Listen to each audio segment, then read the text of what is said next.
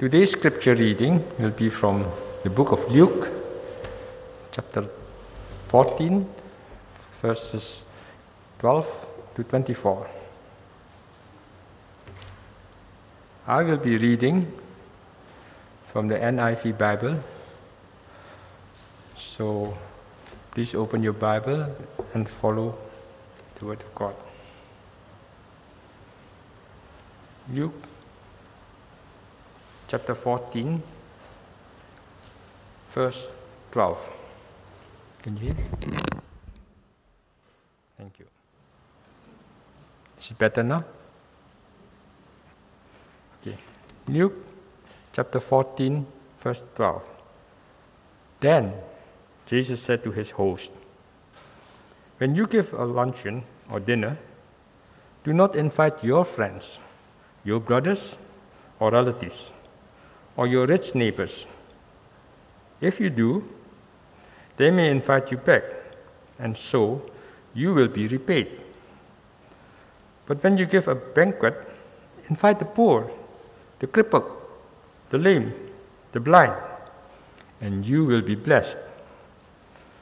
Although they cannot repay you, you will be repaid at the resurrection of the righteous."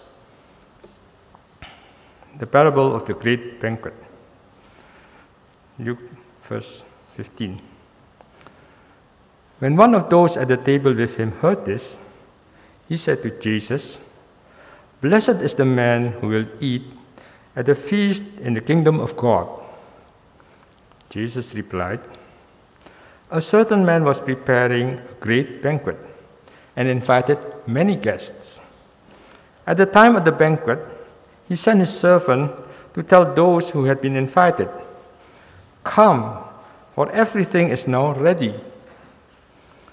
But they all alike began to make excuses.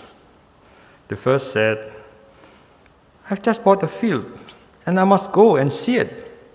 Please excuse me.' Another said, 'I've just bought 5 yoke of oxen, and I'm on the way to try them out. Please excuse me.'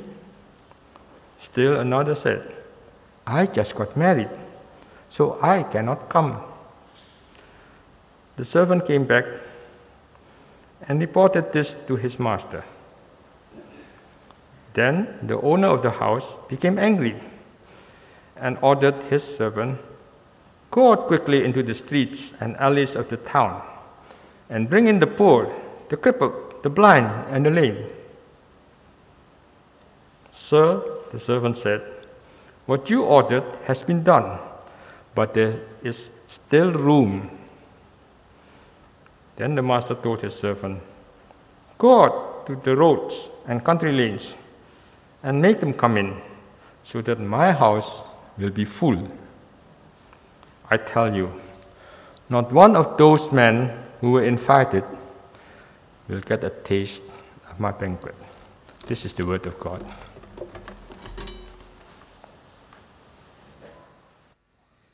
Thank you, Brother Robert, for reading God's Word for us this morning. And thank you, all of you who are here. You've taken the extra time to go online and register. We're grateful that you have come this morning at this hour. And for many of you who are joining us online, wherever you are, in fact, whatever time you are watching this, we also welcome you. We're glad that you are here. In our text this morning, we are going to be interrupting Jesus at dinner. And if you're keeping score, you know I'm the pastor who doesn't give an outline in the ministry guide, but if you need an outline, here is the one-sentence outline. The dinner is ready, but many are occupied, so their place will be taken.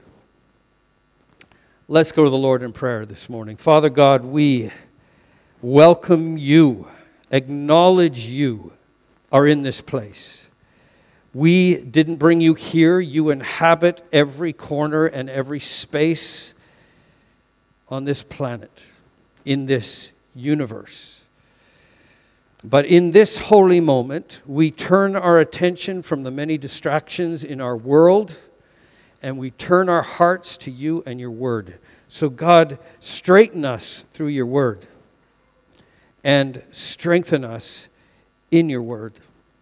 We also want to remember our brother and Pastor Eugene. We thank you for your protection over him, and we pray that you would be his healer as he recovers. We bless you for him and for this time together. We pray this in Jesus' name. Now, in case I made you all distracted by mentioning Eugene, he hurt himself while exercising, which is why I try to avoid it.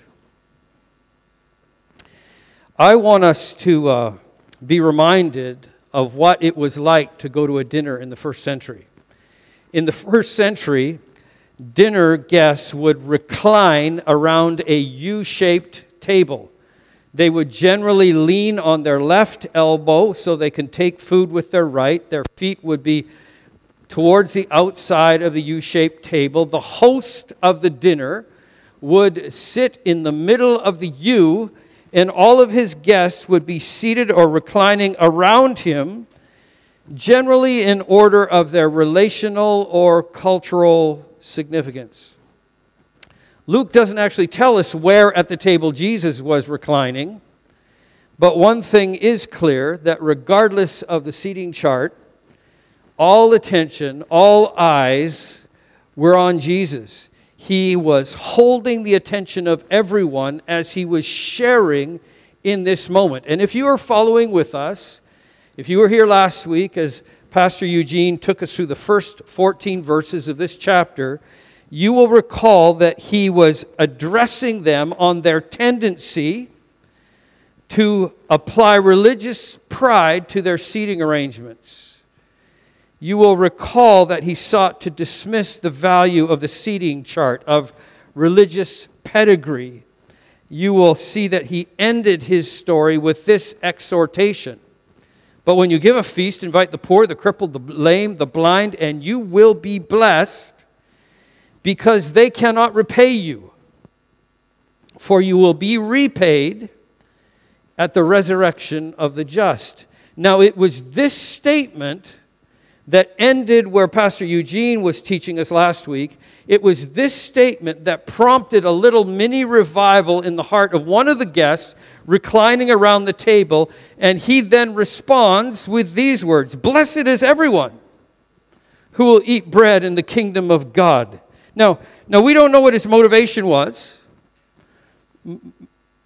Maybe he was just trying to blunt the tension in the room, saying, hey, it doesn't matter, the seating chart doesn't matter, we're all, blessed is everyone. Maybe he was just suddenly overwhelmed with the wonder that he was sitting at the table of such a significant person in their community. The ruler of the Pharisees had invited him. Maybe he just had that kind of joy. But we do know the reference point. The reference point is the rabbinic tradition of a kingdom dinner. A dinner in which would be ushered in by the coming of Israel's Messiah, who would gather all God's people, past and present, for a great heavenly feast.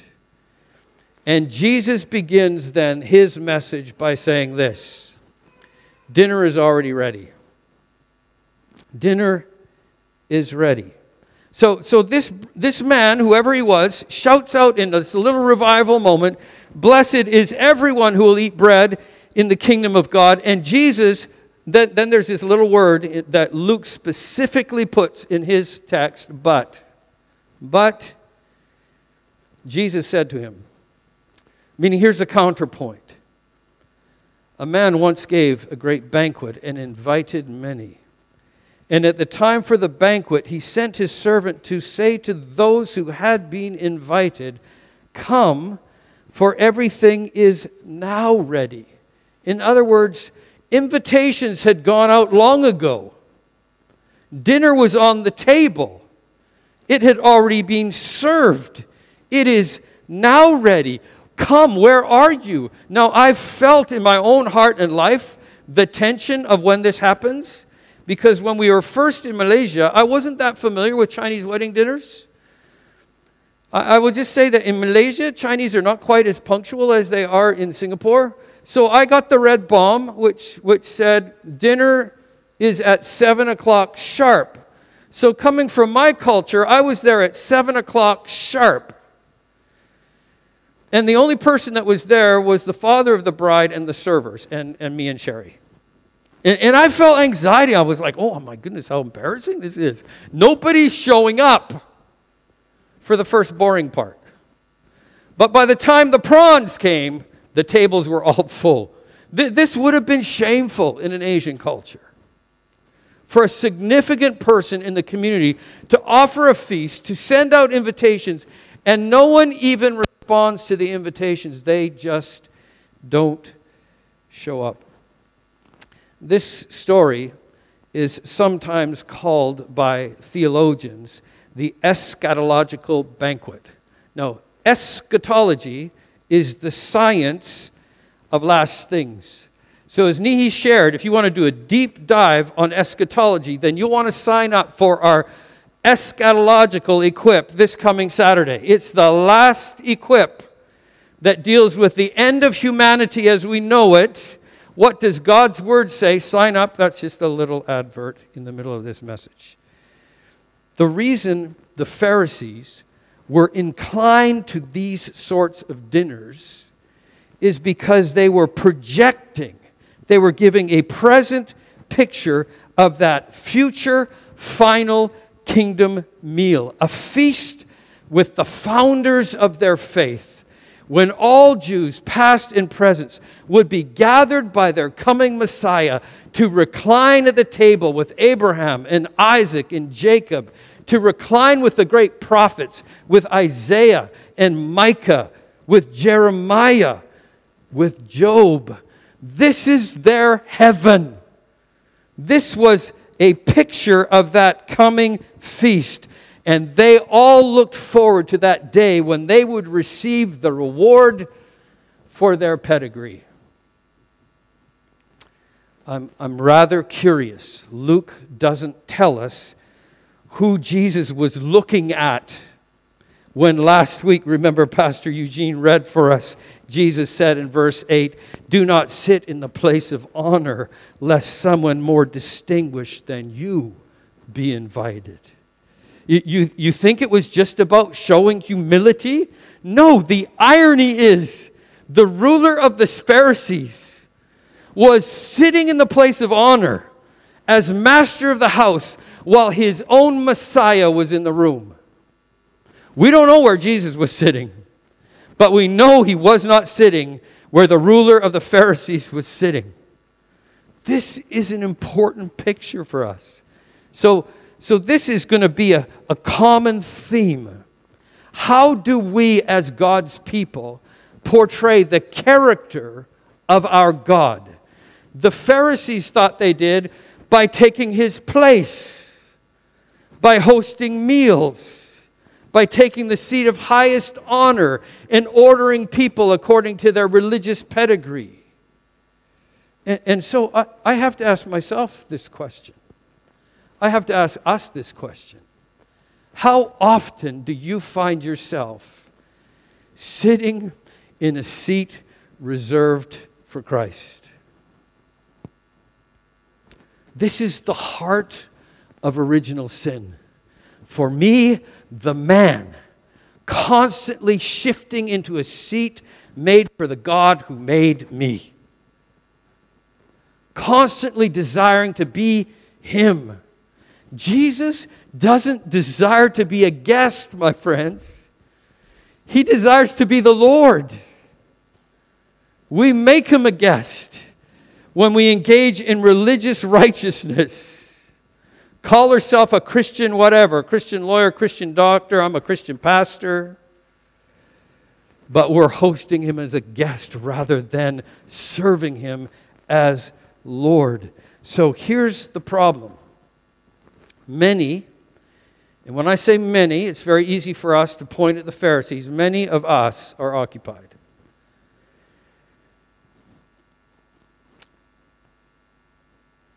They had received this invitation. None of them had responded.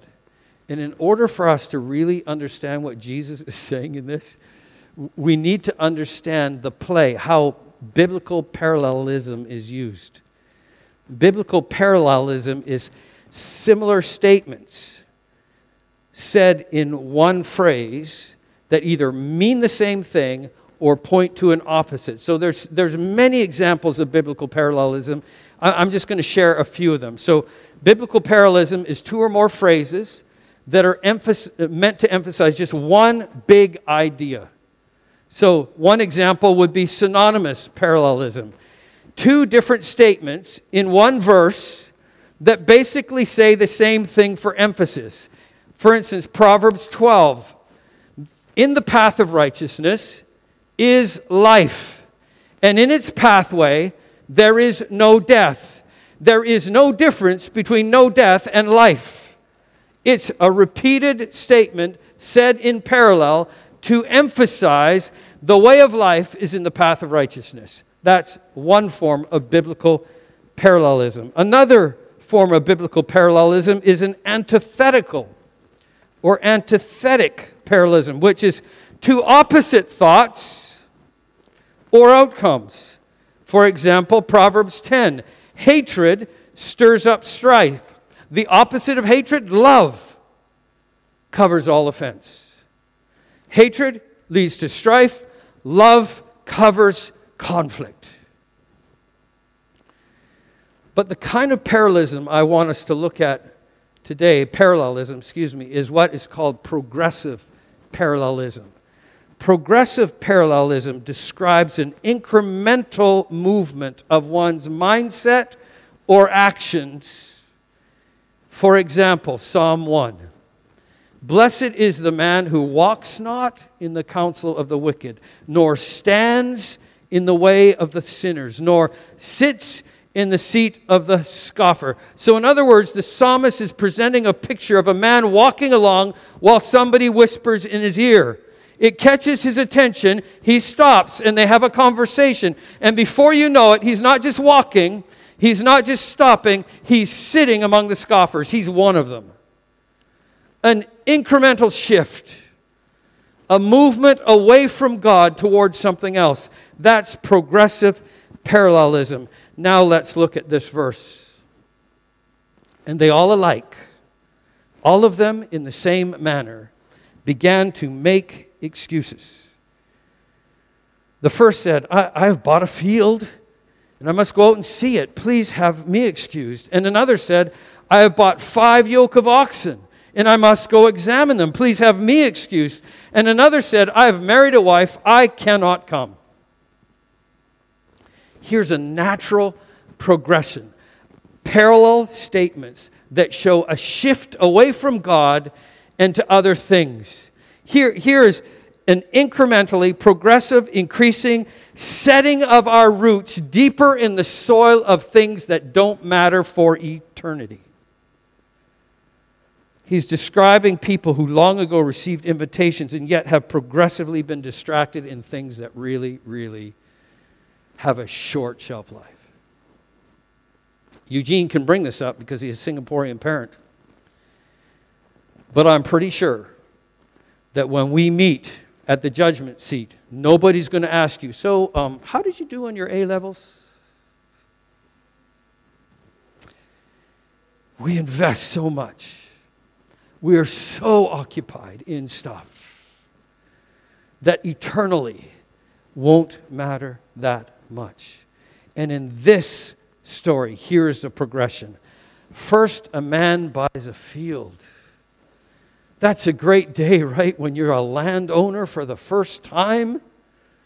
That's amazing. But once you have that land, then you've got to look after it. You've got to care for it. So after owning land, he has to go out and negotiate for cattle, for oxen, to work the land. And once he's got land and has a means to make the land support a good living, he can now afford a dowry and get himself a wife. That's progressive parallelism. An incremental moving away from the things of God. And this is why in previous week's messages, in the middle of their outrage over Jesus healing God's sheep on a Sabbath day, he reminded them of this progressive parallelism. You have wandered away. You're occupied by your own sheep, your own oxen, your own sons, and you're not caring for the sheep of God. I want to introduce you to a contemporary painter, Andrei Mironov. He's a young Russian painter, and there's a lot going on in this painting that we are going to revisit in a moment. But here's the last point. Because of preoccupation, their place will be taken. Verse 21, so the servant came and reported these things to his master. Then the master of the house became angry and said to his servant, go out quickly. Do you see the urgency? Go out quickly. Go out to the streets, the lanes, the city, bring in the poor, crippled, blind, and lame. I was reminded as I was reading this parable of my mom calling us for dinner. When I was 5, my dad moved us out of the city and into the countryside, which is now a city, but then it was just bush. And he bought an acre of cedar and Douglas fir, built his dream house there for $21,000. And that was actually the house my brother and I were raised in. Every yard had about 1 acre of bush. And if we were playing, we were actually a long way from home. And our mom didn't have a dinner bell, but she had this industrial strength soprano voice. And she would put her head out of the window in the kitchen and she would shout, boys! Which I heard long enough to be humiliated by. And I don't remember the event that caused us a sense of urgency when we heard that call. But when my brother and I heard that call, we went running. We didn't walk. We ran through the bush. And I don't know if you know this, but spiders like to make their webs right in a pathway. And then they sit in the middle of it. I have swallowed many spiders running home because my mom was calling, dinner's ready. Urgency. And I don't know why. Except when that call, come home, it's dinner time, comes, there is urgency. And this master calls on his servant urgently, go quickly to the streets and the lanes and bring in the poor and the crippled and the blind. Do you see the grace in this? Do you understand the grace in this call? The crippled cannot walk themselves there, let alone run. The lame are not able to get up from their mat to rush to the banquet. The blind can't see to find their way to the narrow door. More than that, Leviticus 21 specifically excludes the lame, the blind, the crippled, anyone with deformities from entering into the presence of God. This, friends, is grace. God reaches down.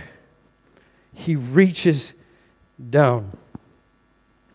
Jesus was actually just, drawing a straight line from the day he walked into his little village synagogue. They handed him a scroll and he read from Isaiah these words, "The Spirit of the Lord is upon me because he has appointed me to proclaim good news to who? The poor. He has sent me to proclaim liberty to the captives and recovery of sight for the blind, to set at liberty those who are oppressed, to proclaim the year of the Lord's favor." This is why after reading this parable, this young Russian, Andrei Mironov, painted this picture. And I don't know if you can notice, but he paints Jesus as the faithful servant, crying out in the streets. While in the background, men are plowing a field they have purchased. Another man negotiating with another on a wife. Another buying cattle in the street. And the lame and the blind have hearts turned toward the one who urgently calls. Come, there's space for you. There's space at the Master's table. And this is why after reading this parable. The great theologian pastor, he's been gone for 20 years now. We don't read him enough. James Montgomery Boyce wrote this little poem. I sought the Lord, and afterward I knew He moved my soul to seek Him, seeking me. It was not I that found, O Savior, true. No, I was found by Thee. That is us, friends. None of us came with religious pedigree, None of us had any spiritual merit that made us worthy. But the main theme of this parable, this story, is that rejection, and in rejection, there is grace. Because of the rejection of the Jewish people, the nations have found a place at the table. We have found a place at the table. The servant said, Sir, what you have commanded has already been done. I wasn't going to share this, but I just need to. The day before Sherry's mom died, she was in her 4th day of quarantine in Canada. And she received a phone call. She picked up her phone and it said, Mom. And she was shocked because her mom hadn't called her in weeks and wasn't able to. She quickly picked up the phone, and the person on the end said, I want to call you on FaceTime. I'm afraid your mom doesn't have much time left. I want you to speak to her and see her. So she called back, and the nurse showed Sherry her mom. Now, what is amazing to me is this wasn't a nurse's assistant or nurse's aide. This was the head nurse. Because at this point, this facility had 17 cases, 17 patient and staff who had COVID, and they were short-staffed. It was the head nurse of this hospital who called Sherry and said, I want you to see your mom one last time. And if you've ever stayed in the hospital, you know staff is amazing, but pillows are the worst. And so she had someone else hold the phone for Sherry because her mom had slid off the pillow. And she said to Sherry's mom, Carol, I'm going to hug you now. And she bent down low, wrapped her arms around her and held her, and then gently lifted her up onto the pillow. And of course, Sherry was crying and thanking her and told her mom how much she loved her and told her, I release you into the embrace of God. And after that was over, the head nurse took the phone and she was weeping. And when Sherry saw this weeping nurse, she just felt obligated to care for her and said to her, I'm so sorry. I know it's so difficult for frontliners. You see death every day. I'm so sorry. And the head nurse said to her, this is my first day back at work. I buried my 28-year-old daughter who died of an overdose a week ago. Friends, you know this is us. Here she is, broken by life, weary of death, loving and serving another, bending down, embracing, being the embrace of a loving God. This is us. I too have been blinded by my own ambition. I too am broken by life, am weary of sin. It is us He invites to go out and share. Find somebody. Represent Him, but not by being a gracious host. Welcome to my dinner. Eat up. But by embracing. By telling the broken and blind, you may not be able to see your way to faith. You may not be able to find your way to God, but He sees you and He has found you. This is the God of this great banquet. And so He says to us this morning, go out. It's not about come in and gather. And I know you hear our passage, we're anxious that people are forgetting how to gather. But the only purpose that we gather is so that we can hear Him saying, now go out. Bend down, reach down, embrace somebody broken by life, blinded by whatever. Tell them the Master has space for you. He has space for you. Verse 24. Now I tell you, none of those men invited shall taste my banquet. Have you seen what has happened in this short conversation Jesus has had at dinner? How the conversation has dramatically shifted? At one point, Jesus has gone from encouraging the religious elite to seek a humble space at the table to now telling them, you're at risk of having no space at my table. The Pharisees, including the man in verse 15 who was joyfully anticipating the blessing of reclining at the kingdom table, they were leaning hard on the rabbinic traditions that promised a heavenly banquet. They were all assuming that their religious pedigree had guaranteed them a place. The only question they were asking is, how close will I be to the Master? Well, where will my seat be in the seating chart? And in doing so, obsessed with their pedigree, they ignored their own prophets. This is Jerusalem, or as some call it, Mount Zion.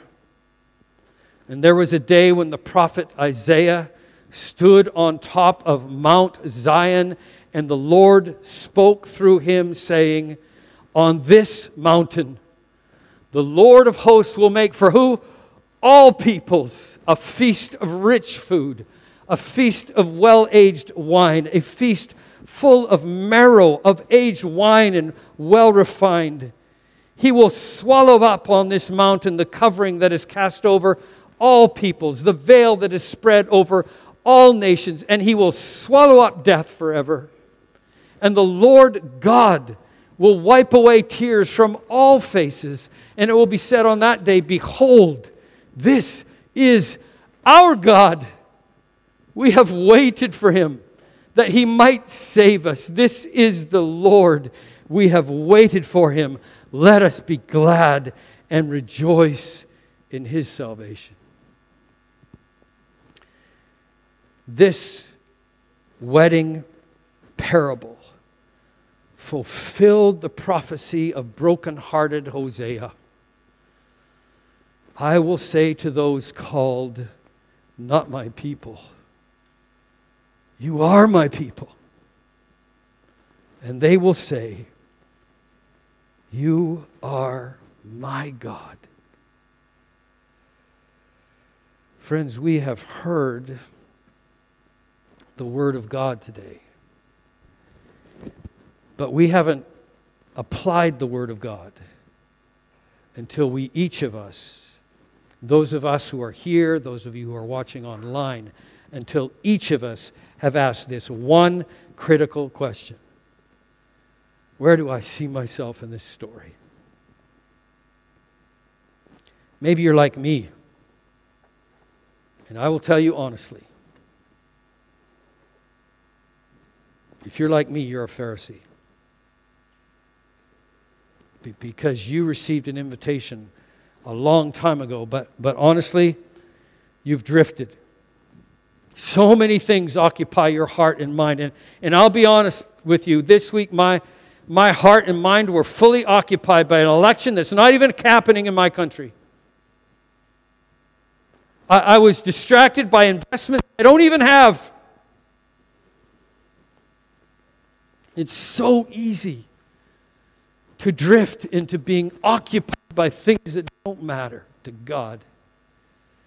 And so if you're like me today and you know you've received that invitation, I would urgently today return to Him and say, God, you are all that matters to me. I don't desire to be in charge of anything in my life. I'm tired of trying to micromanage what I cannot manage at all. I don't want you to be a guest in my home. I want you to be Lord. Lord of my life, my heart and my mind, my family, this nation. Or maybe you just want to be a servant.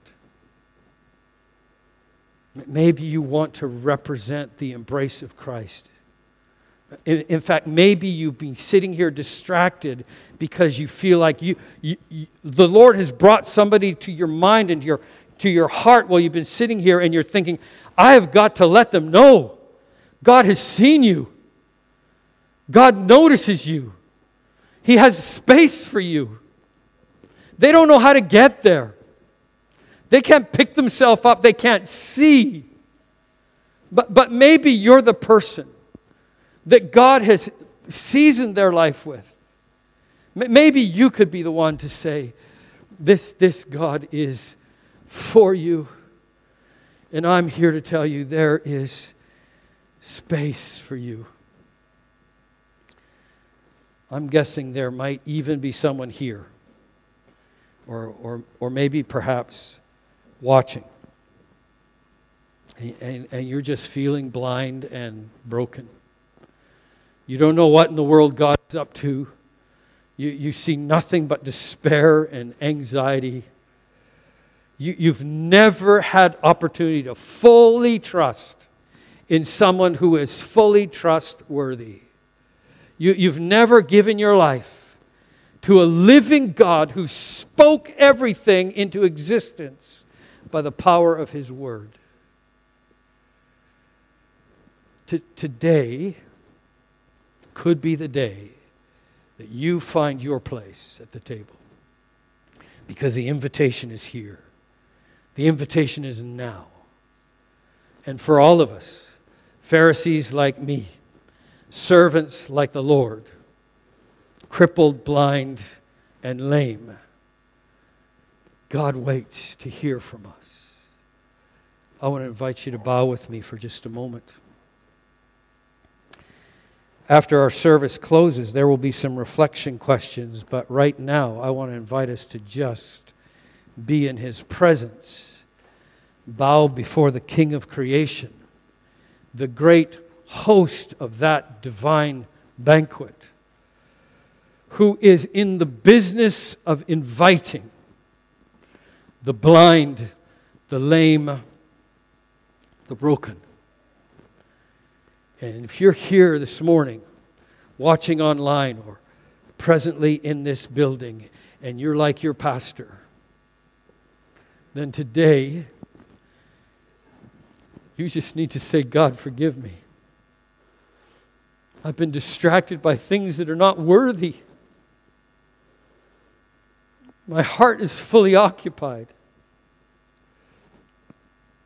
Cleanse me as you did that temple. Fill me with your presence that is purifying and powerful and purposeful. Restore the joy of my salvation. Guard my heart, O Lord. It's prone to wander. And then know His gracious, loving forgiveness. Maybe you're here and you just want to serve Him by offering an invitation.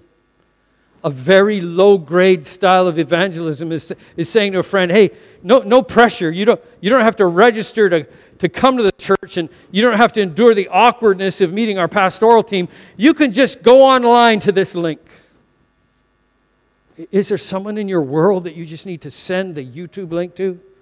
To just say, if you want to, you can watch. Nobody will know if you ditch the link halfway through. just here it is. I want you to know God has seen you. Or perhaps you are just blind and lame and broken and don't know how to get up. One word. Mercy.